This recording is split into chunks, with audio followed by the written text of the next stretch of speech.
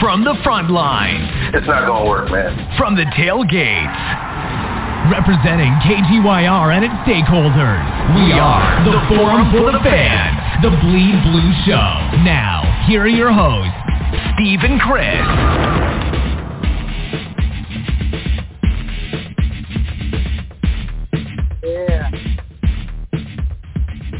Yeah. That's that beat. That's that big round table beat, bruh. What up, Steve? That's What's going on, Chris? How you doing? That's that beat. That's the beat when you know you're going to hear something real good coming blue out here. Welcome, everybody. This is the Big Blue Round Table. Steve and Chris doing it for you. Once again, this is the Giants hour or so. Let's put it that way. So you guys could be interested. Don't turn the channel. We got a lot to talk about. Anyway, you can find us anywhere. Facebook, Twitter, Instagram, Bleed Blue Show, Bleed Blue Show, Bleed Blue Show, Bleed Blue. Put on the Bleed Blue Show. It's going to come up. You're going to see those big blue. You're going to see Bleed Blue. And you're going to find it. Steve Azul is the host. What up, homie? How you feeling? Yo, it's good, man. Going to talk some Big Blue for 45 minutes. And then, of course, get to the rest of the NFL. Just talk about different topics, different players, different teams. We started with our home team first. I don't watch a lot of the news cycles, but I know what's going on because of the transaction wire. Follow that up. You're pretty much up to speed.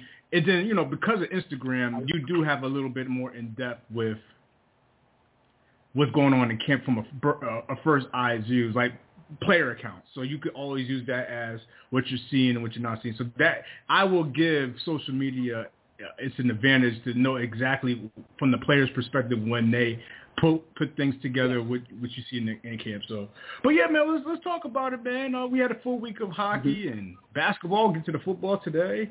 So yeah, let's chop it up, man. Let's chop it up. Yeah, well,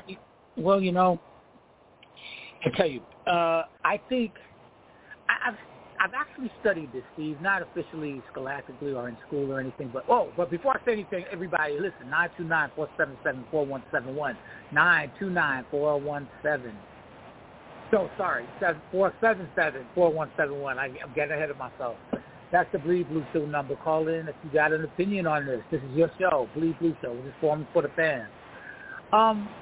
We're like blue addicts, man. I mean, after the season's over, we're still reeling and we're watching our Super Bowl, we're watching our playoffs or whatever, whether we're in it or not. Then when the season's over, we're like still, we're still hungover from our squad. So we're thinking about what we could do better. And then all of a sudden we're anticipating the draft, so we can wait for the draft. We're envisioning what's going on and who's going to be let go and who's going to be signed in, whether it's a free agent or not. Who's going to take this person's place? Is this cat leaving?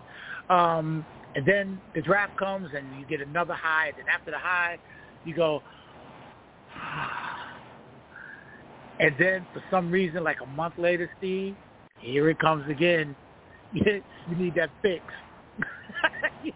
you need that fix, man. You start looking at your jerseys that you're going to wear the next tailgate.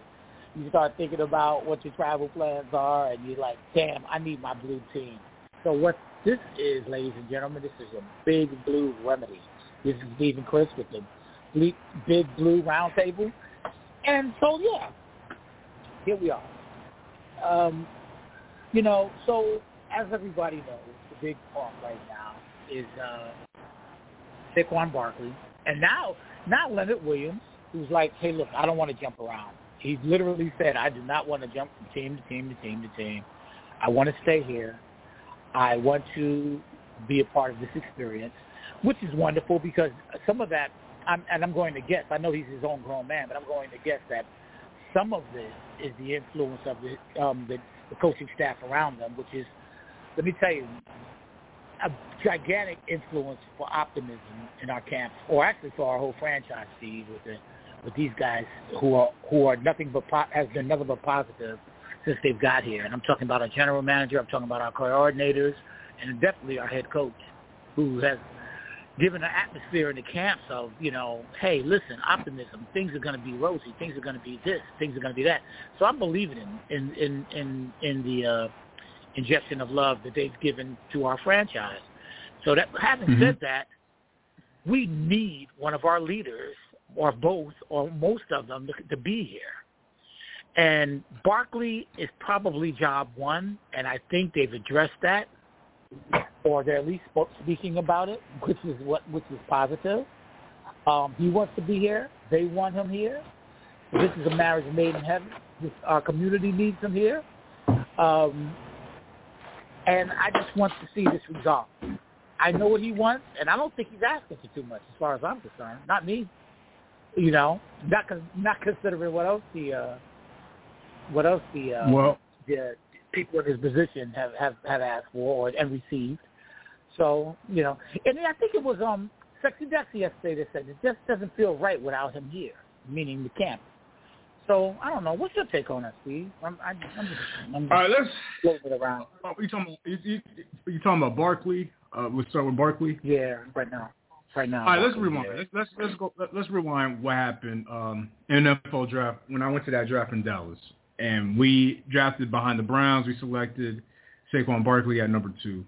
And that day we talked about it on the show. We go in the archives. I said, there's going to be a day you're going to have to pay this guy top dollar at a position in the NFL that doesn't reap his value. That was a Gettleman draft pick. Gettleman thought it was a generational.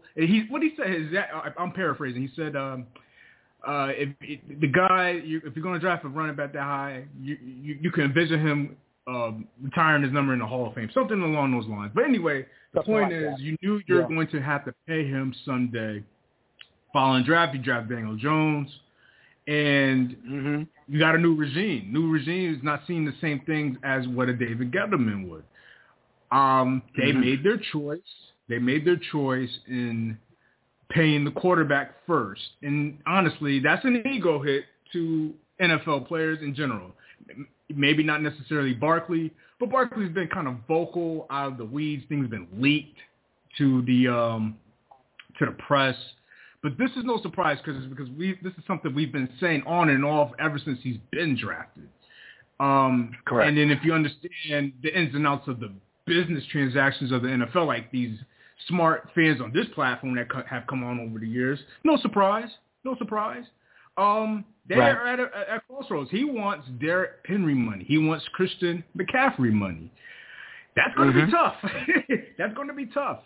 And I'm not, and I've said it for years, I'm not going to be the one to say, okay, what a guy is worth and what he's not worth per se. It's more about, is the team willing to pay what the player is actually seeking? And then I look at it at the July 17th deadline as far as an extension to get off that franchise tag. I don't know, man. The answer is I don't know because there's different variables to this equation since he's been drafted. And the big one is different manager or general manager. The guy that drafted him is not the regime and Joe Schoen that's currently there. And then also we all know, and this is the reason why you could replace that particular position so evidently and so quickly pretty much every 4 years, every 4 to 5 years. Yeah. So my stance really hasn't really changed. It's the Giants were going to come to this point, and they're, as an organization, not not Shane, because Shane wasn't there. He didn't draft him. And Barkley is going to be frustrated because I'm not exactly sure how this is going to go. But the franchise, as of right now, for 1 year, his market value is probably exceeding on an annual salary. It's going to be higher than what he would have gotten right now. But the thing about that is he wants a long-term deal, so the money's going to overcome that 1 year salary. Right. So that's the point. So he's franchised because they chose quarterback. It's that simple. I know. He had his best rushing season last year, and he was the reason we made the postseason to begin with. What always sticks out to me was this one particular stat. The Giants are 8-2 when he rushed for 70-plus yards last season, and they're 7-2 when he had 100-plus scrimmage yards. We were 0-3 when he rushed for less than 50 yards, proving that, the offense, he can take that to the negotiation table, proving that the offense definitely went through him. And that's one of the reasons he has leverage. The other thing about it is he never went anywhere. He stayed right where he was, and everyone has seen the pictures of how cut this man is. He let everybody in New York know, I'm right here, I'm ready. And that doesn't work well as far as popularity, which means popularity sometimes doesn't mean shit it's not supposed to mean a great thing for a sports franchise sometimes in terms of what the inner workings are with the front office and stuff. But it means something in New York, and that's going to be very interesting if this thing doesn't get resolved, to your point. 929-477-4171. This is the Bleed Blue Show. This is the round table. We talk about the moves and everything New York Giant related. The great Manny Dogs has entered the picture. What's up, sir? Yeah, what's going on, boy? What's going on, Manny Dogs? What's up? Manny Dogs. What up, man? Yeah, man. I'm just out here, being the champ. I'm out here being the champ. I got you. Yeah. You've proven that many, many times over. There is documented proof of that throughout social media. So we'll talk about that later, you and your belt. But we're talking about Saquon Barkley, man. Chime in with that. Here's my take on it. Man.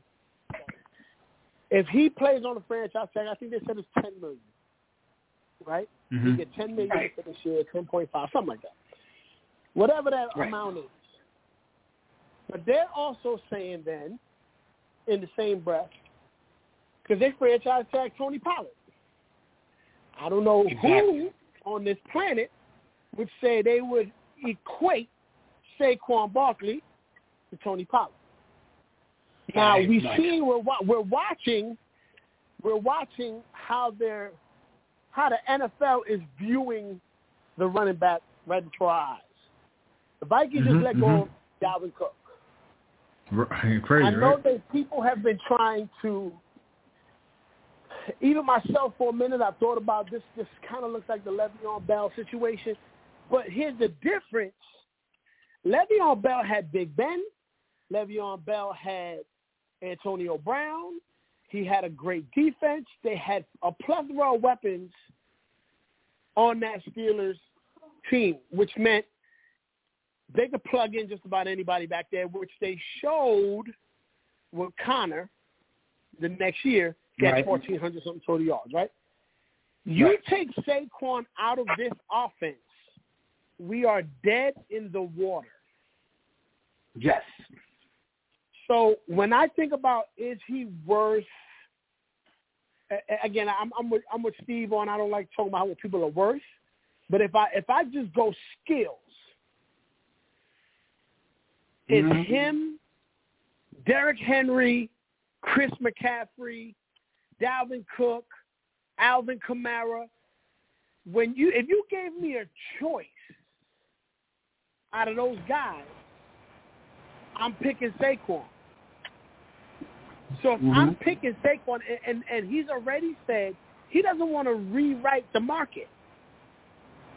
He wants to be paid equal to a Chris McCaffrey or a Derrick Henry.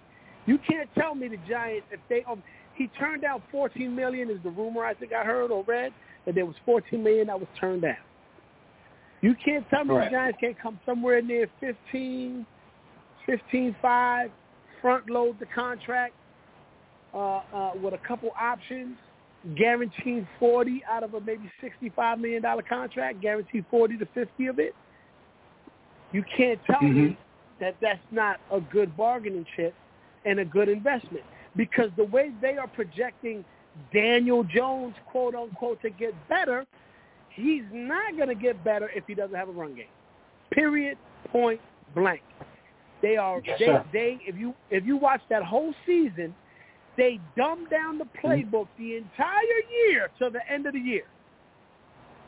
Right. And that entire year, they opened up the playbook, and it was solely based on defenses keying Saquon. So they opened up the playbook for Daniel Jones, and he thrived towards the end. So with all that said, give that man that money, man. Give that man that money. He doesn't seem to be a person who's about the money. He's about the respect part. That's what he keeps saying. If you offer somewhere between 15 and a half, I think you got your running back. I agree wholeheartedly with your stance, your opinion. I want to spin off of some of the stuff, and I want to fill in some fillers from like what the naysayers or the fans are saying in general. Right. Especially when it comes about Blue Number 8. We dubbed him Blue Number 8 2 weeks ago. That's his new name, right. Blue Number 8. Blue Number 8. When we said at the end of the year, after losing to Philly, we all said it, but you go back in the archives, however, I said it, everybody said it, Carl said it, everybody said it, that they're going to have to make a decision. They chose Blue Number 8 over 26, and that is a slap in the face to 26, because to me, that's the respect. They're saying we respect that guy to get a deal done faster than number 26. But to your point, Manny Dogan, I agree. And this is where I have arguments with Giants podcasters, the guys doing the things we do. Giants fans, they're saying Daniel Jones is going to progress even more now with these quote-unquote new weapons, and I'm not buying that. And I want him to do well, but I'm just being honest as a millennial Giants, because once you sign up for a team, you're there for life. That's why I stick around for these teams. That's what we signed up for. But the point is, you are right. They dumbed down the playbook for him, and it made it look like he's doing better than what the fans think he is doing. And that's what I'm seeing. And this is, I think, where DB's seeing, or you, Manny, and Chris. And I want Daniel Jones to do well, but the point is, they chose Blue Number 8 over Saquon. And that's to me, that's the disrespect right there. There's no way around it. Remember, Chris, I know we could go to you real quick, because this is what the point DB was saying 2 weeks ago. I'm okay. He said, and he's right, when Aaron Rodgers became a New York Jet, I know I'm going to another team, but here's the point. Being the face of a franchise, he's seen all over the city. He's at Knicks games. He's at these different places being visible. That was what Barkley was doing for years with the Giants. That's right. But you never see Daniel Jones at these places, and they still chose Blue Number 8 over 26. And I get that with this running back market. So the Giants were in a conundrum with this new management, and I'm not saying they made the right or wrong decision. It's just the reality of how certain players, and especially in the ego-driven sport, that they're going to take it like that. So I'm not buying it. Yeah, you're right. I don't see how Daniel Jones could do even better without number 26. How? You ain't going to get an argument out of me. I agree 1,000% with both of y'all. I want to throw this. Do you know Bijan Robinson of the Falcons is going to get $13.7 million this year? That makes my stomach hurt. Then how's his career ended up so far? Okay, then it's McCaffrey, Kamara, Aaron Jones, Nick Chubb, Henry, Mixon. Then Barkley and Jacobs and Pollard are tied. That's disrespectful to me. Oh, can I say something about that? Manny mentioned it, or I mentioned it in the early. We can go right back to you. That Christian McCaffrey situation is exactly why I said what I said about the Giants early on in the season. Problem was the Giants were a victim of their own success. On the field, they were winning games. Because if they were losing games, it would have made it a lot easier to get something back for Saquon Barkley in the trade. This is the reason why the Carolina Panthers could easily move Christian McCaffrey to a contender like the Niners so he could get his paper, his bag. That's the issue the Giants were in, because they jumped off to a 6-2 start or something like that, and it would have looked kind of crazy, especially for a team. See, if the Giants were running, Manny Jones, what you doing, man? What you doing? Hold on, let's put him on mute. We'll put him on mute. We'll put him on mute. We'll bring him back on. So it would have looked it would have looked crazy. But Steve, if the Giants were hold on, it would have. You got no. You go. No, I'm just saying real quick. The Giants haven't been winning. So if they were a team that was always consistent getting out to 6-2 for like the last 5 years, it probably would have been easy to trade Barkley. Say, hey man, we've been winning, We trade you. Right. But remember, he had the ACL injury, and without him, they struggled. Mm-hmm. But now you got him back after a full year after recovery of the knee injury. It actually leverages in Barkley's favor. Like, hey, man, you know, we've been winning since I've been in this line. Go ahead and your thoughts. Go ahead, Chris. No, I agree. But here's my thing about with the numbers I just gave you.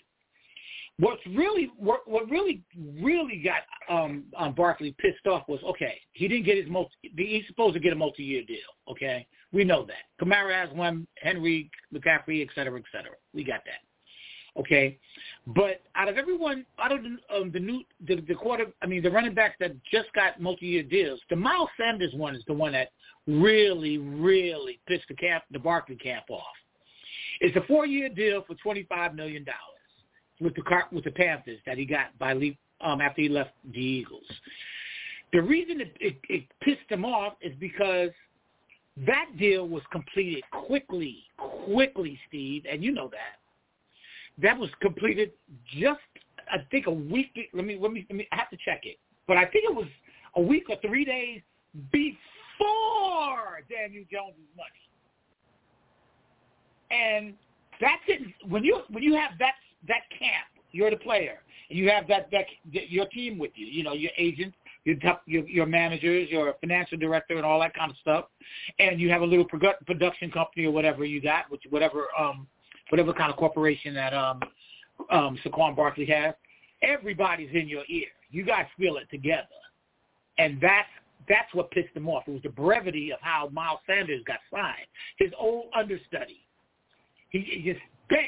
He got his money just like that. Now, you can argue, well, look, the Panthers are in a different place.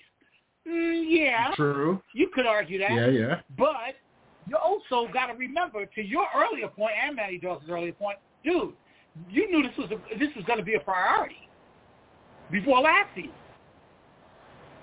You know? So, and that's, okay, then it brings us to someplace else. Yes, this was another regime, but was it Joe Shane's priority, or is his hands being held as a certain a New York Giant official alluded? I mean, what do you want to call him? Management person alluded to. You know, so I don't know what's going on. But one thing we know for sure, since we spent enough time on the subject, they got to resolve this quickly.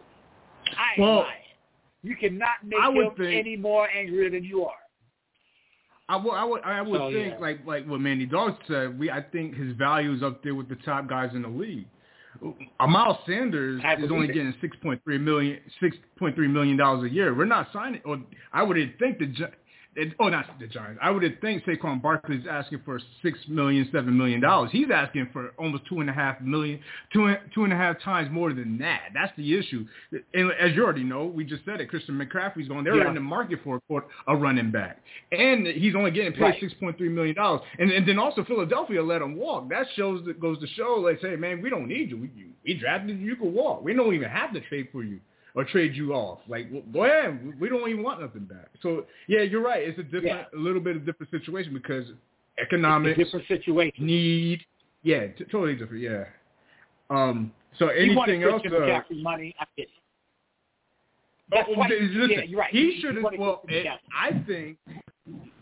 Let me ask Manny Dawes, do you think Barkley, if he wanted Christian McCaffrey's money, and I'm pretty sure Barkley and his agent, maybe during the season, did you think they would have entertained a trade behind the scenes with management?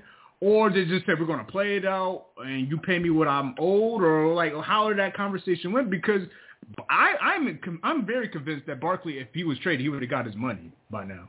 Like McCaffrey. Problem is, Giants were winning games, and it would have looked kind of crazy to the fans, not to me. Because honestly, I would understood the business part of it because I've seen it with other teams over the years. But fans would have been irate. Season tickets, hey man, we ain't been winning. Why the hell you trading them now? You know what I'm saying? So that's why they held on to it. I see like this. I see in that situation. I believe Barkley believed in the New York Giants administration and the staff.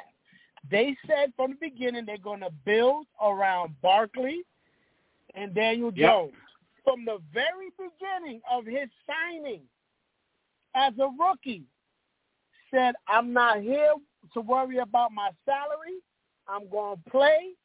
Everything else will take care of itself. He's been saying that since he walked through them doors. He's been a team guy. He's been a Giants guy. If you wanted to map out a Giants guy, Saquon is a Giant guy. Now, let me ask you this. Do you think Giants are a playoff team?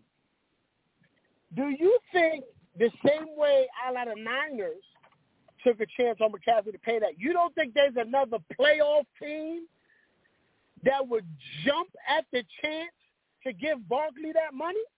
So when we talk about, like, the market, I understand the market value of what the running back is.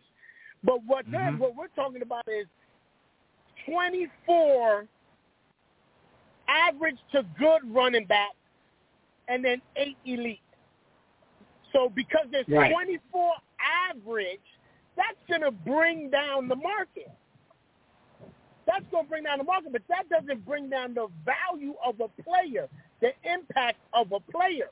And when we're looking at it, this is something that the Giant regime said. The new regime, we're going to build around Barkley and Jones. He took their word for it, and now it's time to put their money where their mouth is at. Well, I agree. Yeah, you got to put up or shut up. Yeah. Absolutely. I agree. And I guarantee if they let him be a free agent, think the Chiefs would give him his money? You don't think the Eagles would jump at the chance to go stick it to him? Have mercy. You don't think the Cowgirls would say, we got rid of Ezekiel, we will jump all over this? You don't think that's going to happen? Lord have mercy. Oh, absolutely. Absolutely, there are suitors. There are definitely suitors. The Giants can act like, that. And I'm never going to go against Joe Shane right now because he's been showing and proving. But right now, he's got to make something happen because you've asked this guy the same way they've been like, Daniel Jones, he's done everything we've asked him to do. He's done everything we've asked him to do. If you don't remember, after the first game, what was Daboll's first statement in the press conference? Thank God for 26, huh? You guys remember that? That was his first statement. Thank God for 26. That's what he said. Mm-hmm. The first thing he said. Yep. So at that point, he earned his contract. At that point, when you realize as the head coach, this is my guy. He didn't say thank God for 8. Whenever they ask about Daniel Jones, you know what they both say, Shane and Daboll? They both say, he's done everything we've asked him to do. That's what they say. When it comes to Saquon, the language is different. Thank God for that guy. You need to have a guy like that on your team. He's this, he's that, he's this, he's that. You could see it on Daboll's face when they ask him the questions, how frustrated he gets, because he wants Saquon in that room. That's right. So this is one of those things where Giants are going to have to bite the bullet or do the other thing, release him and watch him get paid and destroy us for the next however many years. Mm-hmm. Wow. Timing is everything. Yep. Timing is everything. Time's everything. Okay. Okay. I don't want to go back to, let's say, weeks 5-ish, 6-ish, 7-ish last year when I said, hey, man, they could get a lot back from him if he really wants his paper. And they were hedged on winning because, let's be real, it feels good to win. It's an emotion, right? We fans, right? Imagine the season ticket holders, the management winning for the first time, well over 500 for the first time in years. Like, hey, man, let's roll the dice and see where this can go. And but there was always a trade-off to that, and this is the trade-off. This is why we're here talking about it to this day. Like, we knew this was going to happen. So you're right, man. He goes 100%. They have to put up or shut up. You can't go to the public with the word jargon and the used car salesman about hey, we're basing this franchise around him. Show us. Work your salary cap magic. You were in salary cap purgatory this time last year. You still are in a way, in a little bit. We see Dexy gets his money. We seen Daniel Jones get his money. The guy you chose. You mean that number 8 is when, the timing is everything to me because you're saying to me when it comes to timing and signing these guys, we value this guy over this guy at any time, no matter what their market value at that position. That's basic economics to me. Yeah. That's a slap in the face to Saquon, man. Very much so. But let me, gentlemen, let me say this. Let me switch to another player that we have. Okay, so last year, Leonard Williams, who's only 28 years old, he injured his neck last year. He missed 5 games. The first games he ever missed due to injury. He's been in 8 years now, right? His neck. All right. Now, he deemed his neck good after off-season arrest and rehab. He said something to the degree that now he's getting older, that's something he has to pay more attention to, his recovery, his body, and all this kind of stuff. He's due to make $18 million in base salary, and that's a 32 point. Where's it at? Hold up. 33 cap hit. 26 million. Against the cap. That's his cap is the third largest in the league behind Patrick Mahomes and Ryan Tannehill for some reason. That's their business. Okay. Anyway. Right. What's up? He said there hasn't been much in terms of extension talks. What's y'all's take on that? I mean, what would you do with him right at this point, man? He wants to be here. He's mentioned Sexy Dexy and a few other people. He loves the franchise. He loves his teammates. He's here, but he's expensive. What are we gonna do? I'll let Manny Dawes go first, but I already know my answer. and he wants a long term, by the way. Hold on, man. I missed it. Who were we talking about? Leonard Williams. Oh, $33 million against. Yeah. I got an answer for that. That's a no-go. That's a no-go. and I'll tell you why. He did amazing for us, and this is kind of the he's followed the history of signing a big contract as a defensive lineman. Right. Defensive linemen are notorious for signing a big contract and then taking a shit after that. Mm-hmm. They seem to just fade off into oblivion, and then he starts coming on right when it's chow time, when it's time to eat. They start coming on. Remember Olivier Vernon? Right? Remember that? Well, there was a lot of wasted money on potential sacks and hurries, and then garbage time sacks. Leonard Williams is a good player. He's a very good player. If you take Leonard Williams out of that defense, is it the same effect as if you took Saquon Barkley out of the offense? Hell no. Absolutely not. No. So, and we showed we could do well without Leonard Williams when he was hurt last year. And that's another issue he's been having is staying healthy. Yeah. So I think ultimately with the resurgence of maybe Zimenez, we signed a bunch of D tackles already. The writing's on the wall for Leonard Williams. There's not going to be an extension. The writing's on the wall already. I wouldn't be surprised. I wouldn't be surprised if they didn't trade him or let him go, for something else, because the talent that we have defensively as far as pass rusher goes, because really he's an interior pass rusher is what he is. He's not your true blue defensive end. He's an interior pass rusher. Correct. He can be valuable somewhere else, but I don't see him getting an extension. I wouldn't spend money on Leonard Williams when you just gave Dexy a whole bunch of bread and you just brought in some veterans and some young D linemen, plus you got Thibodeau who's going to go on the top, Ojulari. So you don't need Leonard Williams for sacks this year. What you need is him and Dexy, or your two D tackles, which are actually defensive ends in the scheme, but they're defensive tackles.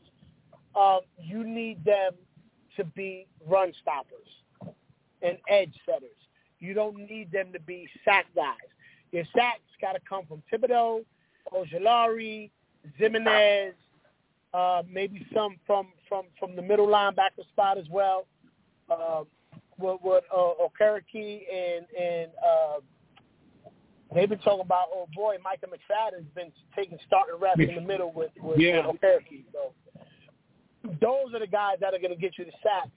Your 3 defensive linemen need to be run, stopper, edge setters. And Leonard Williams is going to be on the outside looking in when it comes to salary. Go Steve. Listen, man, you guys ever watch these game shows or you ever watch those shows? The Weakest Link? Yeah, listen, man, if we were playing The Weakest Link, you got Barkley out there and Leonard Williams out there. You got to choose one. Bye, Leonard, you got to go, bro. You got to go. Now, Manny Dawes gave all the reasons on the field. Let's look at it management-wise, upstairs and, calculating the numbers. The Giants are still in salary cap purgatory. They have got to get out of that. And this is a big way to get out of it. Like you said, the $32 million cap hit is third in the league. That's right. And a guy who's like in his ninth year in the league at a position which historically has shown most guys at that position will regress. Probably after year 6, he's in year 9 or 10 or something like that. So he's already past his peak per se as far as what the average lineman. No, he's got to go. This is why you got to keep that salary cap intact as possible. This is what Kenny Galladay had like a 14.5, something like that. Dead cap. We had all those guys trying to get off the books. Kadarius Toney is at $4 million. No, you got to. No, listen, man. We have got to move him. You got to get away from it. This is about business as well. We got to be logical with our moves. And I understand all the draft equity at the time with Gettleman and with the Jets, but you got to preserve your salary cap, man. You can't go there with a long-term extension on an older guy like this, man. It's not a knock to him. It's business, bro. This is business. Don't do it, Giants. Yeah. Don't do it. All right. And last thing I want to say, I'm with you. Let me just say that. Leonard Williams, and thanks for the service. Thanks for the service, bro. But you talking about $32 million? 32, bro. That's another. That's what is that? That's depth. That's defensively in our secondary, which I think we need the most help. Even though we've gotten some really good studs back there lately, nah, man, he's got to go, man. End of story. We got to spend. How old is he? Like 29, 28? How old is he? Like 28? He's 29? 28 right now. He's 28. So right now. let's calculate his years in like real human years. Like Manny Dawes is an athlete. We're not going to count Manny Dawes. He doesn't. Me and you, Chris. We are a real age chronologically from the day we are born. Dexter Williams. Leonard Williams. Is he like 28? Leonard Williams. Probably in human years, after all the beating and the wears and tears. I know you lift up, the conditions and all that. He's probably like 35 in human years, man. Leonard Williams, in football years, is 172 years old. Damn. You're talking about a neck injury, man. It could be any day. It'll break down. Any day. No warranty. And he plays the most violent position in the game. Yeah. And no way, dude. Thank you, but no thanks. I love his contribution, but Leonard Williams is one injury away from looking like Joe Biden. That's what. Damn. Damn. He's gonna be falling off. Like it's gonna be bad, man. Like, in football years, he's right. I mean, because there's the most in football years, he is 194 years old. Damn. Look, man. Okay, well, let's move on. Okay, so. Real quick, real quick to all you Giants fans out here, 929-477-4171. Rest in peace, Homer Jones. He was our stud. You know what? Until Steve Smith in 2009, he was our last, would you believe he was our last Pro Bowl wide receiver? And that was in 1967. He was a stud. He led the league in 12 touchdown receptions that year from Fran Tarkenton, who was another Hall of Famer, as we know. Homer Jones invented the spike. The same shit with these celebrations that you see in the end zone, he basically started that. Homer Jones started that because at the time there was a trend going on, y'all, where after somebody scored, and I think it started with Gale Sayers, after somebody scores a touchdown, they used to throw the ball up in the stands. And the NFL started coming down on that. Roselle said, stop, throwing our expensive balls up in the stands and shit. And so all the NFL players sort of like protested before there was a Players Association. And Homer Jones caught an 82-yarder, man, against the Smeagol's. And he, in Philly, and he went down there at the end of the zone, and instead of handing it to the referee or throwing it in the stands, he took this shit and he slammed that shit in the end zone. And it became fashionable. So that's where the spike comes from, him. He's the one who invented it. He's a long-time Giant fan. And he died at 82. Quick archive plug to that. I remember years ago, Chris, when we used to do this platform on the all-season on Saturdays, you did a history lesson. You used to go through a lot of old school Giant players from back in the day. You talked about Homer Jones years ago. So I remember that. I remember you was teaching us. That was the real professor days when we were on Saturdays in the all season, dedicated to this shit. No. You know what I'm saying? He beat Bob Hayes one-on-one in a 100-yard dash. Yes, he did. He was that bad. Bullet 2 years old, man. And he had lung cancer. He ended up being a chronic smoker. Would you believe that? I don't know. But he was at every Giant game. He was a Giant fan to the end. So big ups to him. But we're Giant fans today. We're still here. What else is going on around the league, fellas? Everybody, 929-477-4171. You're listening to the Bleed Blue Show with Steve. I'm the Professor. Steve Azul is here. Manny Dogs is here. We're talking about everything Giants right now, but we need to move around this NFL a little bit and see what's what. I have a question for Manny Dogs. Okay. We talked about it 2 weeks ago. I want to get his opinion on the air. The new kickoff rule. I saw Cordell Patterson he was kind of neutral on the new kickoff rule. I know me and DB and the professor were anti-new rule, but Manny Does, what's your thoughts on that new kickoff rule as far as, bringing it up to the 25 on fair catches and stuff like that? Listen, man. Let's just go back to in front of the building and throwing the ball off. Just throw the ball off. How about that? Just have the quarterback throw the ball. Either do that. I got a better way. I got a better kickoff strategy. Kick the ball. When the returner catches the ball, the kickoff team yells red light, green light, 1, 2, 3. And when they turn around, you got to stop. And wherever you end up at, that's where you get the ball. Yeah, like, what are we doing, man? What are we doing? Like, it's not. It's trying to cut down concussions. Has it? No, it has not. No, it has not cut down concussions. What about the lawsuits? Do the XFL shit that they do. Do that then. Let me ask you this. Not that I agree with you. But when it comes to the NFL, and I know they have buku money, it's all about following the money when it comes to things like this. So the concussions. What about the lawsuits that they probably trying to cut down on the money going out the door, settlements and shit like that? You think that has anything to do with this? Because it really makes no sense if a lot of the coaches disagree with it. Why? How did this shit get approved? Like, who's signing off on this?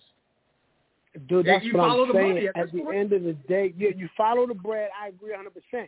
But what they're trying to do is what they're phasing out what they believe is the least important part of the game. But if they can't figure it out, when is the crowd the most excited in a football game? Opening kickoff. Opening kickoff. So you mean to tell me you want to put a fair catch rule? You could always fair catch the kickoff. That's always been the rule. But now you automatically get up to 25. If you nail it, you get up to 25. The answer to that is off season though, or off the field. Because the reason why the fans at MetLife are thoroughly excited opening kickoff because they were just with Chris at the tailgate in J5, just partying up for 4 hours before the game with Professor Chris. So they came into MetLife really amped, excited. Listen, and they're gonna be that way again too. But when that's because Chris was out there giving them that ooh wee. He was giving them that ooh wee out there.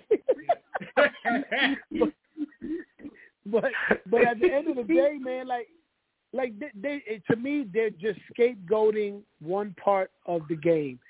They're scapegoating what they feel is the least important part of the game, but that's really one of the most exciting parts of football is the kickoff, kick return, the punt return. If anything, like I don't know, man, maybe just stop kicking, get rid of kickers, and just go to throw offs and do red light, green light. I like that idea. Way better. They might come to a point 10 years from now, if they keep on moving the goalposts, removing special teams, and we might have a reduction of rosters, man. We might see a point where we might have to see the NFLPA step in and say, "Hey, man, you're cutting off mouths to feed at this point because some of these cats need to rely on special teams to get paid. Like, what are you doing? Like, we believe in health, but." You're going to cut it to a point, it could get to a point, like you said, they're going to eliminate kickoffs altogether. And if you do that, you don't need an extra 6-7 players on the roster. Like, you're kind of playing with NFL players' pockets at this point. Who that 50, that 45th man that made the team or the extra guy that's on the practice squad, like, you're really taking with this now. I would be concerned if you're that borderline guy who's trying to make it, Right, correct. 100%. I agree. 100%. 100%. Now, Matthew Slater went off, though. I didn't hear what Cordell Patterson said, but I know Matthew Slater was irate. He went on and on. He said, what about y'all got other things to worry about, How about these retirees fighting for health care beyond 5 years after retirement, or players jumping through hoops for the disability benefits? And he just went blank, man. He's like, what about some Thursday night football games with synthetic turf? Y'all didn't say nothing about that. I know he just snapped, and I was like, yo, I got you, bro. I understand that, So, nobody, what, they're going to, the NFL publicity department will say one thing, but nobody's happy about this rule. And Goodell knows that. So, I don't know. What can we do right now, man? Okay. Yeah. So good point. We done talked about these running backs. We done talked about and the salary. We done talked about Leonard Williams. Any more Giants news anything Giants y'all want to bring up? I love that. Get ahead. I got nothing really, honestly. I mean, we kind of looked at it, the last couple of weeks. Daniel Jones, the Saquon Barkley, the cornerbacks, and the linebackers. I mean, let's ask this. If Manny Does has anything extra to fill in with the Giants, and then we could really branch off to the rest of the league, I'm cool. So if he has anything he wants to say about the Giants, anything, area, whatever, that's cool. We get his thoughts. I'm just, as far as my Big Blue Wrecking Crew goes, man, I'm just hoping that they get this shit a lot. It still is a lot of excitement, a lot of buzz about the new faces, a lot of buzz about the direction of the team. I just think they gotta fix out this financial situation, man. I really do. I think we're on an upward trajectory, man, and something like this can derail it, man. It really can. Again, I feel like I'm Saquon's agent, but at the end of the day, he's not just a football athlete player. He's a locker room leader. Mm-hmm. He's a giant guy, right? He's cut from the same cloth in my eyes as a Lawrence Taylor, a Phil Simms, a Carl Banks, a Landon Marshall. He's those guys. He's from that cloth. Right. So I hope we figure that part out, but I'm still excited, man. The Giants at Wheaton Ford, he's making a lot of noise. And it seems like in this OTA and in the camp, we hit home runs with all the draft picks. They are performing in practice, and that's all from the head. I know. That's what I was going to say. You hit me right there, man. Every one of these guys came to play this year. And you know what? It helps to have a wonderful atmosphere with your coaching crew, like these guys are, hands on the way they are, dealing with these dudes. I mean, you got guys laughing now. Michael McFadden's out there laughing, Bellinger. I just like what they're doing, and it has nothing. You know, everything about it is going to be upbeat, and that's a really good look going into a season where, you know, we still have a little bit of uncertainty, mostly because of this Barkley situation. So, hey, man, look, I think we're going to be all right. I think we are, but never mind. I promised I wouldn't go into big blue number 8 guy. I wouldn't now, so I'm not going to do that. So I can't do it. I just can't do it. I don't have the strength. But what I was going to tell you. I was going to tell you something. Well, actually, I was going to say that, Manny Dogs. I was going to talk about the fact that Mr. Hyatt is getting a lot of love in camp right now. Everybody's high on him. My man from Houston, that I can't remember his name, Javarius Owens is his name. That dude is really surprising everyone, but he really shouldn't, because he's faced nothing but the best competition in the Southwest for a while now, man, with the Texas A&Ms and these guys. So it's not like, you know, and he's been a 4-year starter out there, so it's not like he's just, you know, green as a fuck. Dude's been playing some heavy top-notch ball out there against the best schools, so I'm not surprised at that. Who else? There's somebody else that's smashing camp up pretty nicely that I can't think of right now. Jump in if you remember. Sheesh. Somebody else I can remember. The center. Deontay. Thanks. Hold on. Okay, sorry. I had a problem here with my screen. People are, so we're doing all right, man. We're doing okay. I like what I'm hearing. I just, right now, I need to see these guys in action. I need a preseason game, and that's a couple of months away. Oh, Eric Gray. That's what I was talking about. Eric Gray is again, no surprise. Here he is in camp doing the damn thing, you know, outrunning everyone, doing some strength drills that nobody knew he could do. Hey, I'm loving it. I'm loving that. We got a lot going on right now, and I think it's all positive. So let's keep it moving, bro. That's all I got to say. So I have a question for you guys. I was going to get to that. I was going to ask you, who's a team outside of the squad we root for? Just pick any team that's the sleeper going into next year. Are we looking at somebody, let's say, like Detroit? I'm trying to think of any teams in the it's a sleeper in regard. I mean, I think they'll be better, of course. I mean, now they got a quarterback. Of course. Like, that was, like, the missing thing. What about, not Oakland, Las Vegas. I was going to say Baltimore. How do you feel about the Ravens in general? You know, now they got Lamar to that big contract. The wide receivers they drafted, Zay Flowers, J.D. Dobbins. They got OBJ, right? So what are your thoughts on the Ravens? And they raving about OBJ right now. They loving OBJ in camp right now.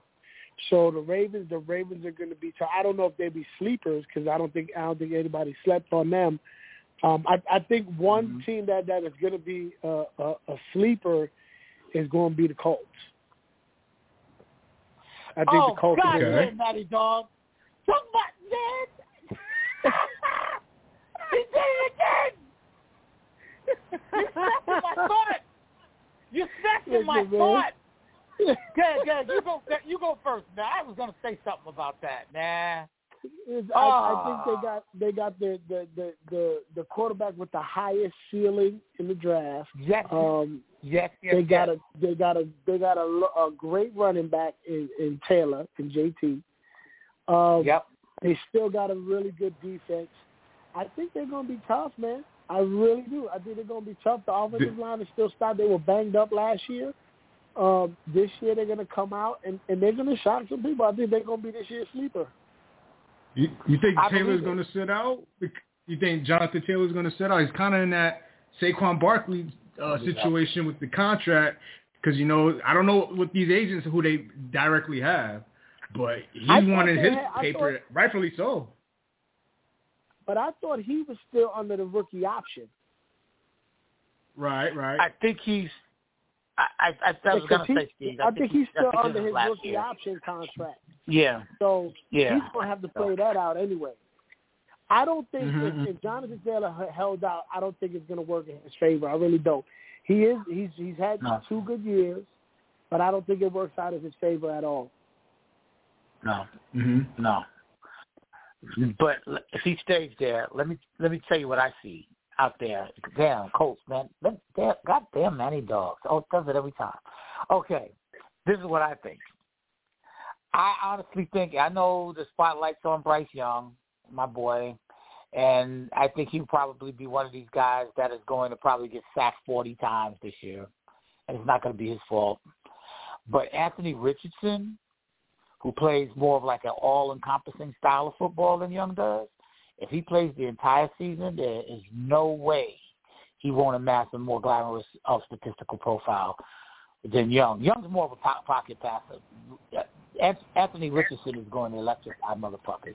Anthony Richardson is going to be like Cam Newton, man.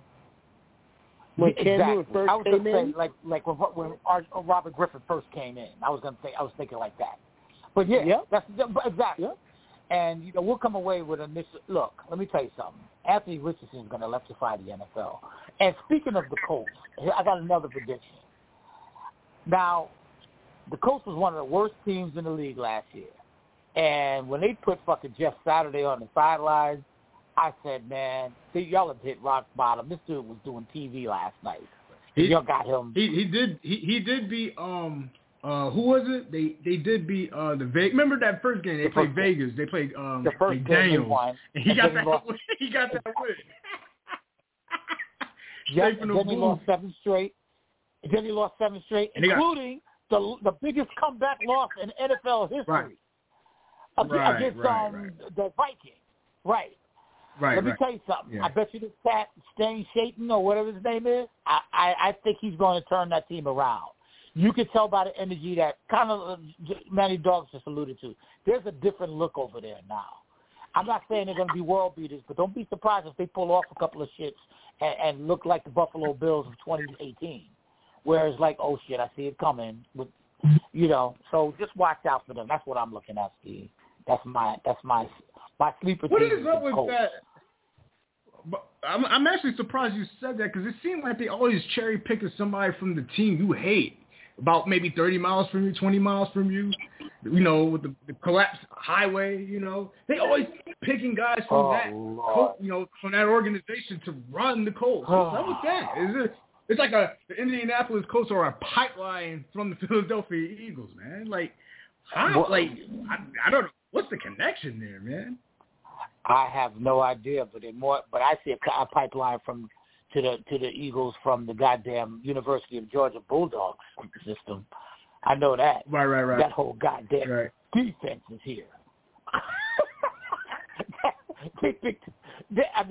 These guys all know each other. They out there Listen, there's a bar down in South Philly that's famous for the Philadelphia Flyers. Every time they win, that shit packs up with flyers and fans, and then, you got the, obviously the banners and the colors all everywhere, right? Okay, and then there's also Eagles bar which is more on the southwest side of the city. And all the Eagles will drop in there, and it's a sea of green and all of that kind of stuff. Well, every one of them Georgia players has been hanging out in the Flyers bar. And that shit's been packed ever since the night of the draft. And these fuckers are right now kings of the goddamn city. And that's why it would please me so much when I see them fall on their fucking faces this year and look absolutely ridiculous because they ain't winning the division, bro. I'm going to say it right now. That's another prediction. They're going to win the AFC South? Say again? They're going to win the AFC South, the Colts, you're saying? You're talking about the Colts, right? No, I'm sorry. I was talking about the Eagles. I'm sorry. I was talking about the Eagles. Oh, the Eagles will not win the NFC East. This is based on nothing other than my eternal sense that everybody thinks they will be really great. They always turn out to be just fucking okay, especially since they got these two new coordinators. And whenever they are supposed to be just okay, they end up being really good. That's just the way they are. It's deep scarring from that Vince Young and Nnamdi Asomugha acquisitions they had that year. They're not. This division hasn't had, our NFC East hasn't had a repeat winner in 15, almost 20 years, and it's gonna happen again. They ain't winning. I want everybody out here, blue land, to know Eagles ain't winning our division. Just so you know. Okay, had to get it out. Sorry. Let me ask you. I think this Colts, Manny Dawes brought up the Colts. Do you think they win the AFC South?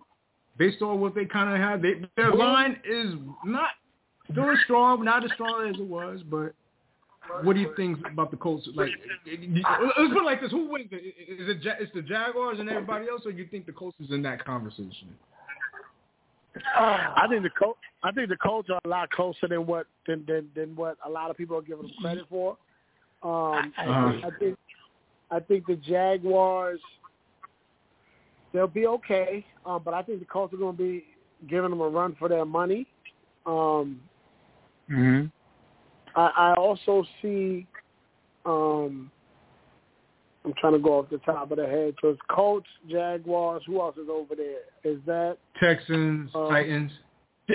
The Texans and I honestly put the Texans. I honestly put the Colts. It's going to be it'll be one or two flip-flopping between the Jaguars and the Colts. And I think it'll be the Titans going to be third. It's going to be third no matter what. The Titans will be right, and then the Texans will be the Texans in the bottom. I agree. Chris, what are your thoughts on that? Same thing. I agree. No, I agree the same way. I agree. The mystery team is Tennessee because I don't know exactly what they're doing. Okay, I can actually see what the Texans are doing. I see the Colts very clearly, and that's where your newfound rivalry is anyway. Jacksonville and the Colts. That's the dogfight. Will they see whoever wins that division is going to win 9 games? That's how I look at it right now. Okay. Okay, and the dogfight will have to be between who's going to split the season series. And I just think I didn't look at their rosters. I mean, I'm sorry, I didn't look at their schedules in terms of how they're going to flow. But I just do know that the Colts have a new energy. I'm with Matty Dogs there. They have. I have to give it. I'm sorry. I'm gonna give it to the Colts, man. I think because especially when you bring Taylor back, and I think he is in his last year, and also their defense is looking kind of nice too, in terms of their linebacker core. I don't know much beyond that. I'm just more because that's not my division. But since I'm a diehard football fan, I can actually see him from here, and I'm going to go with the Colts on that one, man. You want to bet $1? Put $1 on it? You are on. You are on. I just don't see. I'm a big I need more of a case for the Colts. No more than $1.10. I got you. I bet.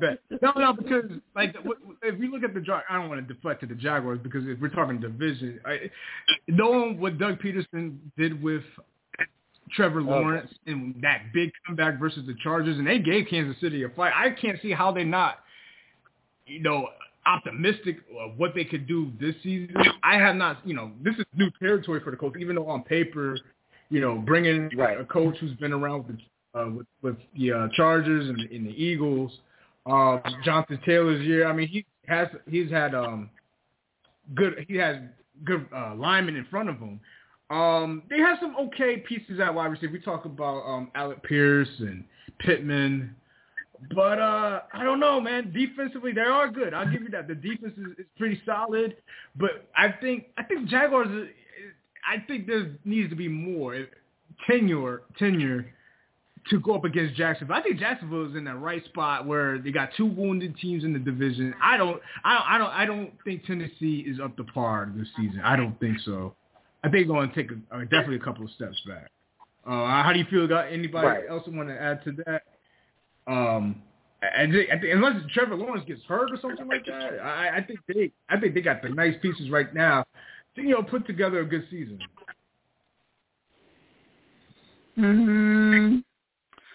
I'm just in love. I think I'm probably starstruck right now because I'm in love with Anthony Richardson.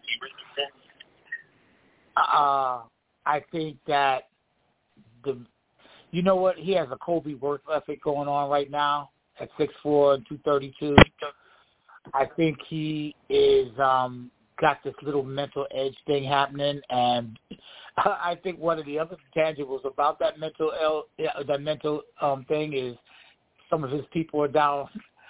Some of his people, his family, live in Jacksonville. That might be another little edgy thing for him because you know how football players are. Manny Dawes wrote that extensively in his book about that little. Once you get that little step. That mental edge, just ain't no turning back. It's fucking manic. So I don't know, Steve. I appreciate what Doug Peterson has got going on with Trevor, who's going to be a fantastic quarterback, and they're building that team up from the outside in. I like what's going on, but there's something about what the Colts are doing and how they have a new friggin' glow to them that I just got to cheer for, especially in the division where you don't have any, rock'em sock'em robots out there. That, like I said, whoever wins that division is going to friggin' probably win 8 or 9 games of dogs. So we'll see. I also like the Atlanta Falcons. I think we're going to see that young quarterback from Cincinnati that they got. I can't remember his name right now. Yes. Riddle? Yes, Desmond Ritter. Yes. Ritter, yeah. I think we're going to see him turn the corner, and Bijan Robinson is going to be a great help to him. Mm-hmm. Look out. So look out. That's going to be a team to watch down there in the NFC South. That division is really up for grabs, right? The NFC South. I mean, you could literally wake up any day and just okay, the Saints is going to take it, or the Carolina Panthers might do something, or the Falcons. Because honestly, ever since Brady left, it was pretty much last couple of years it's been Brady and then everybody else. And then, before that, Brees left, Drew Brees.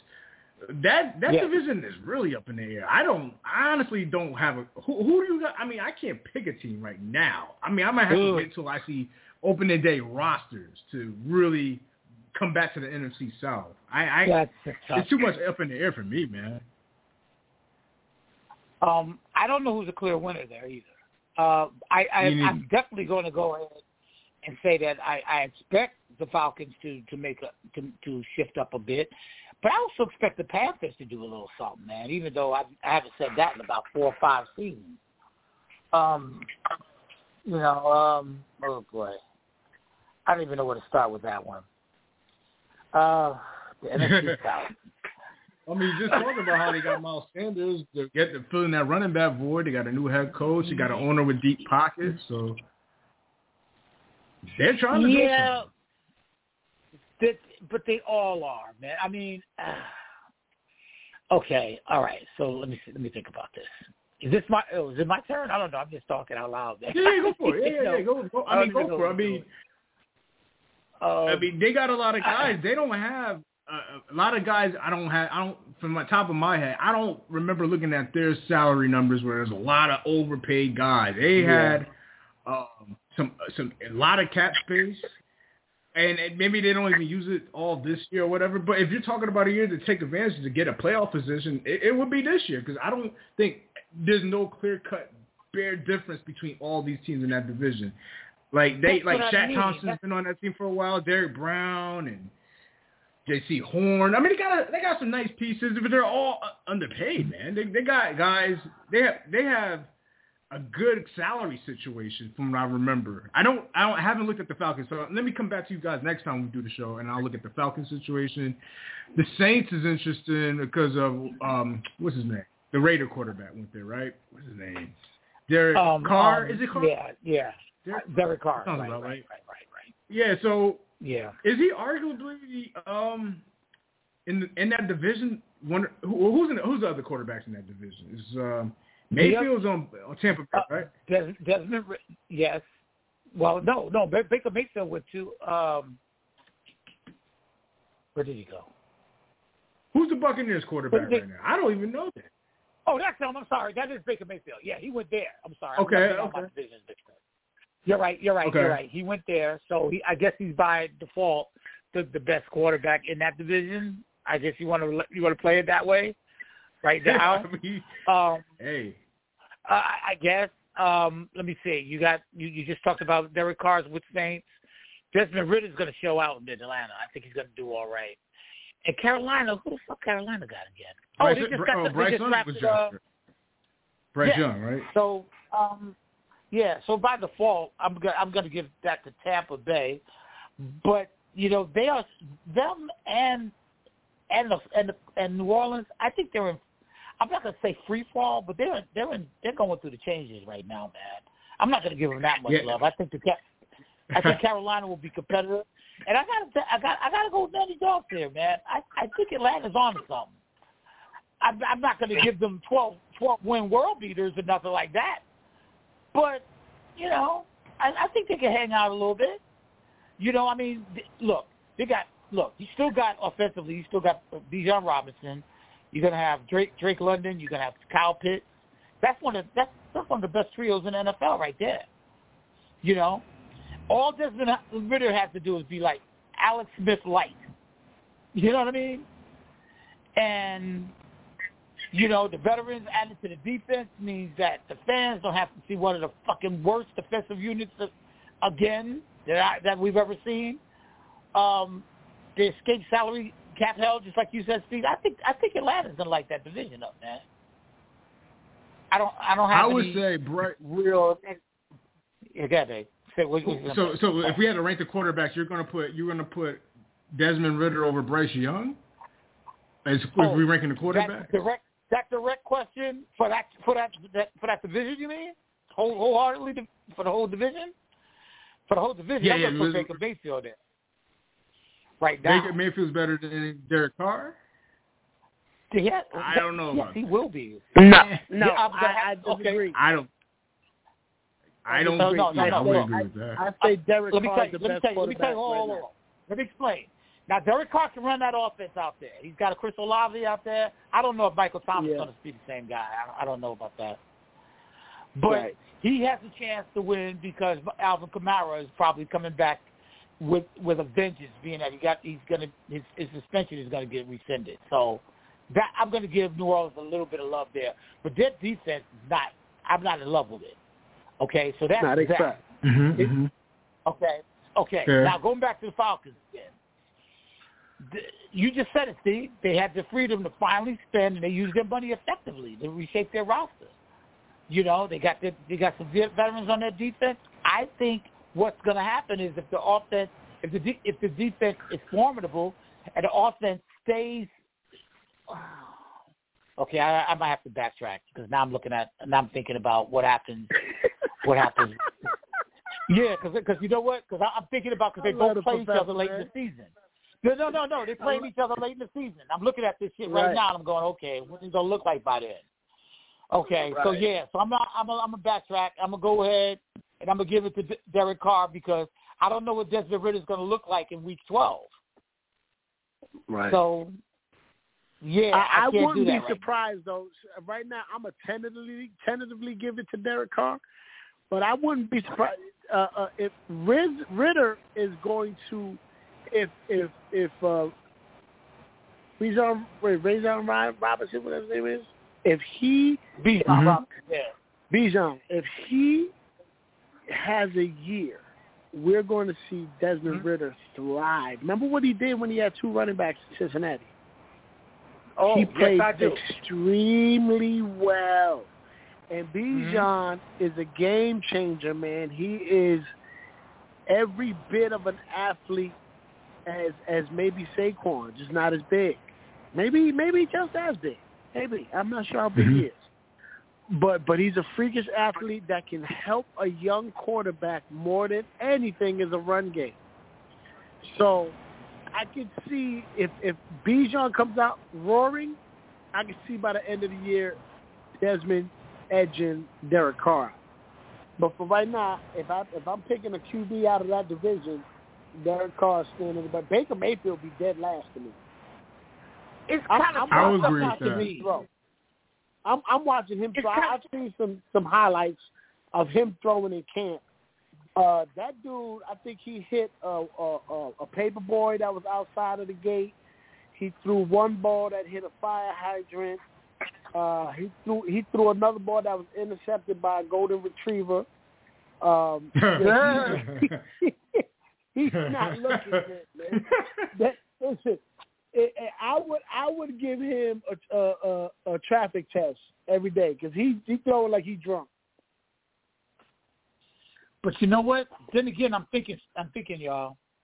Ritter has had the benefit of being in Arthur Smith's offense for a year now, and he's had a full off season of reps. Okay, and like I just told y'all, he's clearly the division's most talented group of skill players. So it's easy right now for me to make an argument based on expectations and a roster around him that Ritter's set up for the most success. I just don't know what he's I just superstitious about this. I don't know what he's going to look like in week 12 and 13 yet because let's admit it, Atlanta's still on the come up. They're still on the come up. They're still working it. So, I haven't followed the Carolina Panthers closely in the off season, but just thinking about what NFL teams do, they throw these guys in right away. Bryce Young, we've seen a lot of him in college, like literally every week. They're on every damn week. Is he starting right away, or are they going to go with? Is Andy Dalton still there, or like are they going to go that route, or because this owner, he's kind of like really hands on, that hedge fund owner that they got in Carolina.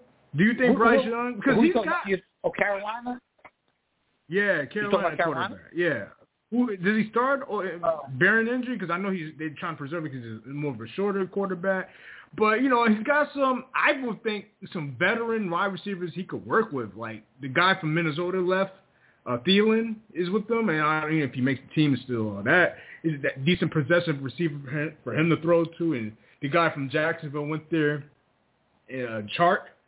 So, I mean, what are your thoughts on the timeline for Young? A high draft pick, team needs to sell seats? What do you think? Well, it's good. Matty Dogs, you going to say something? I'm sorry, bro. Yeah, no, man. It's just, Bryce Young, I think he's going to have a late surge, but I think he's going to struggle very early. I think he's going to struggle. I agree. He's got to get used to the size and speed of the game is just different. I know he was at Bama. I know he played for the NFL, but Bama, they say, is the most NFL-like team. But the problem is that means you're playing against defenses that are not NFL-like. So you have that size advantage over the other teams. Now, when he starts seeing that equal size on the opposite side of the ball, and he's seeing these moving defenses, I have yet to be convinced about an Alabama quarterback. I agree too. You know what I mean? Now, like when is it? Like Tua had maybe a chance. Everybody's saying Hurts went to Oklahoma He started at Bama, but he ended up going to Oklahoma and played better at Oklahoma, which is a quarterback-friendly system. So I think that was the best thing Hurts could have done. So give me a true blue Alabama running back that came to the league and tore it up. Alabama running back or quarterback? Quarterback. I can't. Tore it up? I can't think of one. They had some quarterbacks. They had some quarterbacks that come through. They had to have at least one, right? Tore it Joe up? Namath. No, bro. No. There you go. Joe Namath. Name it, right? Joe Namath. Yeah, right. Did you say Joe Namath? Teddy Stabler. It counts. Teddy It Stabler. counts. Teddy Stabler. He's another one. Okay, let me rephrase that. This millennium. Okay. Nah, there hasn't been one. That Jones is starting, but that doesn't mean he's great. So Jalen Hurts doesn't count. You're right. I mean, he was there like 4 years, it seemed, right? Wasn't he there like how many years he was there? 2, 3 years? He was there 2 years. Before he transferred? 2 years. So he was undefeated. And then he got benched in his national title game In the and national transferred. Yeah, you're right. So he started 2 years. He started his sophomore, junior year, got benched his junior year, went to Oklahoma his senior year. Right. So Tua took his job at halftime. Yeah. Yep. Yeah, that's in the league. There isn't one, right? I don't think there is one, man. That school usually produces anything else but that. Like, they got linebackers. That's what I'm saying. Listen, and I know back. Steve gonna hate me for this one too. Really? Steve, you're gonna hate me for this one too, but Ohio State got the same kind of reputation. Yeah, we do. Yeah, I always said that one. I always said that one. Oh yeah, I agree. These but you know what? To like, answer your other question, though. But answer your other question, though. Look, if you look at the Carolina roster, they've got clear issues in the secondary, and they don't have an established number one option on that season anyway. So Frank Reich, who's a quarterback kind of head coach, he's coming in there, right? And Bryce Young, he's talented, but he's used to having like the best receivers on the field, and he's able to create all these, consistent pocket, positive plays and buy time in the pocket. I don't know, Steve, and Manny. This offense is going to be very inconsistent as he adjusts to the next level. So you're right, Manny, dog. This is going to be. Yeah. It's going to be. I don't know. You're right, man. I agree. The expectation should not be high for him in year one, man. Not now. I mean, he struggled against the Georgia defense. Half them dudes are on the Eagles now. The last 2 years. Mm-hmm. Are they playing each other this year? Is Philly playing? I hope not. Yep. Don't play them. Because he's going to have a learning curve, man. He's not going to have to take. He's got to take these hits to the next level. They ain't going to hit him like they did in the SEC. So I don't know. I'm not. He's got the skills, but I don't know if he got the right squad yet, man. I can't really buy that yet with him. And I know we're running out of time because since you were bringing up quarterbacks, we talked about the AFC South earlier. What about C.J. Stroud in Houston, man? What's up? I mean, Manny brought up the Ohio State quarterback. That's your squad, man. That's your squad. That's my dude. My dude's gonna have a rough time too.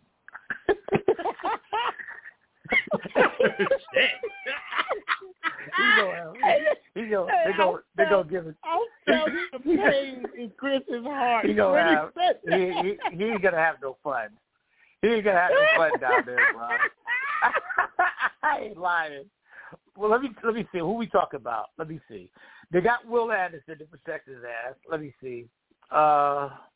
Who did they get? Who's the coach? Oh, DeMeco Ryan. I like that move though, but they still got one of the worst rosters, gentlemen, in the NFL. There's a lot of inexperience on that team. He's gonna have a rough time. You can pencil them in for fourth right now, dog. I'm sorry, they just don't have it, man. If they win, if they win 5 games, I'll be shocked. Huh? Don't they got 3 receivers? They got them 3 receivers. They got Huey, Dewey, and Louie. And Louie. They got tight end of Long Quack. It ain't gonna work, bro. It ain't. Pencil them right now, Steve. Put them fools at because let me tell you something. They competed last year a little bit. They gave some teams some runs on the money. Yeah, they did. They tried. I can't buy it, bro. Hey, Chris, man, that's like saying, hey, he won 3 out of the 12 rounds. That's the equivalent of saying that, man. Hey, he won 3 rounds. You know what? Well, since we're going there, I got to say something because I know we got like a few minutes and we got to jump off. Man, I got to go to you first because I sent Chris the clip with the Terrence Crawford. We're done with the football for now. Terrence Crawford Spence press conference, man. Now, I like the body language out of Crawford, but I don't know why people are sleeping on Spence, but you're a boxing guy. Chris is a boxing guy. If you could give us your 2 cents really quick on that. And Chris, I saw the clip. I missed the exhibition. That was a clusterfuck. I didn't even know about it until you told me. Trash. It was trash. So your thoughts on those 2 things, Manny Dogs, real quick, and we'll jump off. Listen, I believe the Spence Crawford is as 50-50 a fight as you ever gonna get. I think we're gonna see more Leonard Hearns out of this one. More than you'll see a Hagler Hearns. I think you're gonna see more of a Leonard Hearns out of this one. I like Bud's body language. If we were going off the trash talk, I think Errol Spence won the trash talk in the first conference. But I just can't bet against Bud, man. I just can't. I'll put it to you this way, and then I'll turn it to Chris, because it's not even worth talking about that stupid exhibition fight. He is a world-class fighter with both hands. That's hard to do. He is a world-class. You know, some guys know how to switch and be good as a southpaw, but he's world-class, orthodox or southpaw. That is hard. Mm-hmm. So I don't have much to say about that. I don't have nothing to say about that. But I'm just, look, what I like to do when it comes to boxing, what I like to do is I like to see who's a common opponent. And I think they both fought Porter. I think they fought Porter, right? Both of them fought Sean Porter, I think. Right. Yeah. I believe. Crawford stopped him. I remember Spence stopped Porter. They had 2 different approaches, you know. Yep. Spence sort of like chose to stand in the pocket and brawl, and Porter took like a fucking terrible beating from his ass. He was never the same fighter afterwards. And when Bug got around to fighting him, he wasn't the same fighter. So it's hard to. Crawford kind of played it safe. He stayed out of range. He didn't take any chances. It was boring to watch. I don't know what to say about this gentleman except that I can't bet against Bug. Okay, I don't know how he's going to fight him on the 29th of July, right? Because the way Bug's talking, it's like he wants to plant his feet and throw down, and that would be risky for Bud to do that, because the last time he tried fighting like that, he got dropped and he got hurt by that guy with that long name I can't pronounce. You know, Kavilius or Kavilakis or whatever his name was. And he's not built to fight Spence's type of fight. And he's 36 and he's too goddamn old to start doing it like that. Okay? Now, Spence is talking about he's going to break him and, you know, he's not going to reel me in and bring me to the bank, you know, and all that bullshit. But I also think that Bud is more tactical than Spence is. Spence fights like on emotion, whereas Bug has his own, how do you want to call that? He has his own playbook that he doesn't steer away from. I just can't see him losing this century. I see somehow, I'm not going to call it yet as far as my prediction, but I do know that there is no way that Bug will be outpointed here, and I also don't see him falling. If you don't get Bud, and nobody has ever, if you don't get him before the 5th round, you ain't going to win this fight, dog. That's all I got to say about that. Yeah, I think this shit goes the distance, man. I like both of them. I'm trying to not be biased to one because I like both styles. And Manny's right with the back and forth between the southpaw in the unorthodox style that he does, man. But I am also a fan of Spence, what he especially did to Kell Brook. Now I know Kell Brook lost to Triple G and with that one eye, and I remember watching that fight. He went to England and took Kell Brooks. That shit was impressive. I love that, man. Yeah. So I remember that. And I was at that Spence Porter fight years ago. So, but Crawford handled Porter better than that. And then even going back years ago when he took Ndongo's belt at 140, that was impressive. That was a knockout. Listen, I need more time. Yeah, I gotta see I gotta see the training. I gotta see follow them. Yeah, the videos. I gotta see more about it. I can't make a decision. Steve, right now. it ain't gonna work. Steve, you not gonna find nothing in the training. Both these boys is dogs. They taking this fight serious as hell. I'm telling you, we are looking at a possible Leonard trilogy. Man. This might be a trilogy, man. This could end up being a trilogy. Yeah, it's good for their bag. So yeah. 100%. I can see that. 100%. And I don't think a loss hurts either one of them. No. And that's the problem. No. Chris, did we talk about that on air or we said that behind the scenes? That's the issue with the sport because of Mayweather. It's the old, and you already know. Somebody said it best. Mayweather, they got to the point, cats been ducking each other for years because of the O and that L column. It's not like what it was back in the day. Like you could be a prideful dude, 5-6 losses and respectable because you came back, you overcame. That was the thing. Like you overcame your loss, and man, that's why you was the greatest. But these cats said, no, man, this is why they've been ducking each other, man. It's the zero and the L. Here's my thought on that. Like I love Mayweather, man. I think he's one of the greatest fighters ever, right? But when you look at a guy like Teofimo, who lost, came back. And is undisputed again.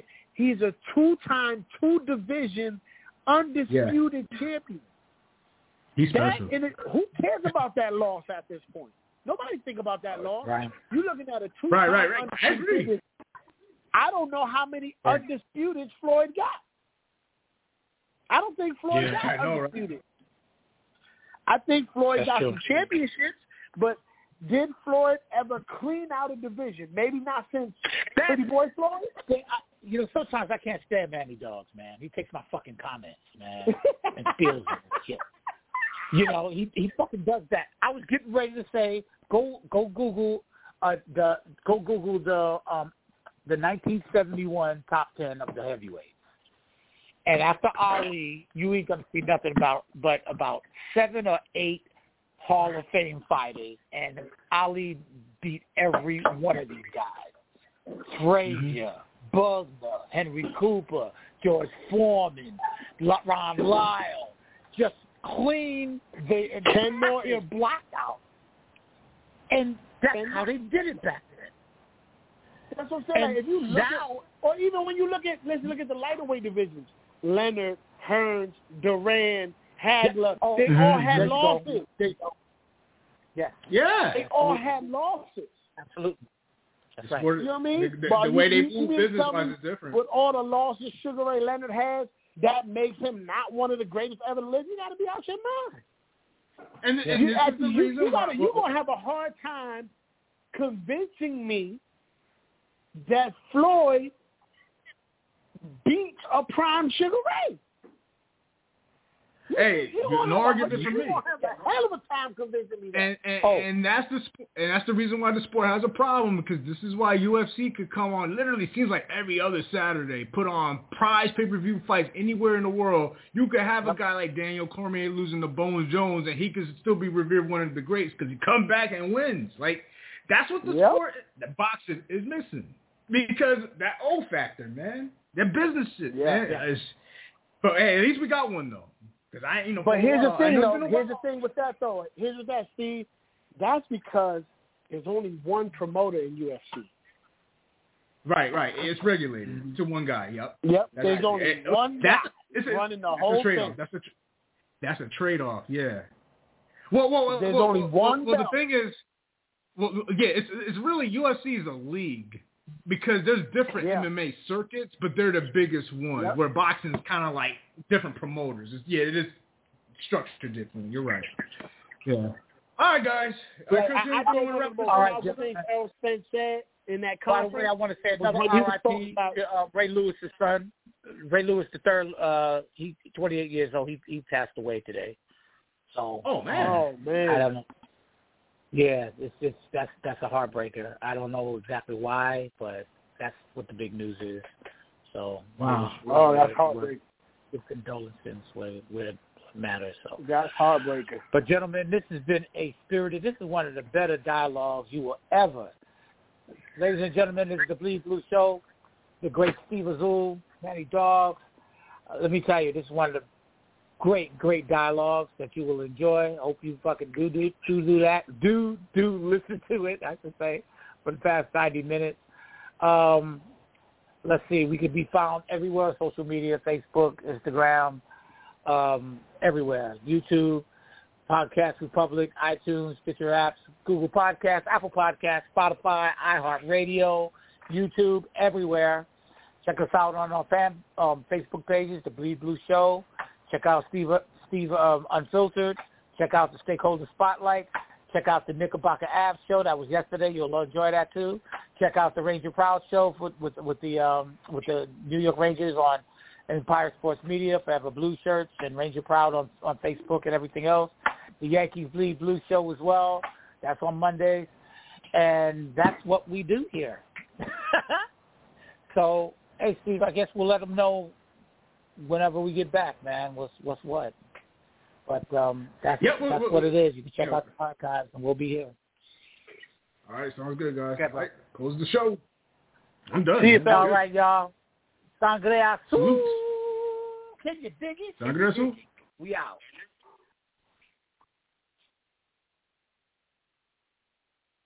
Can you dig it? Can you dig it? Can you dig it?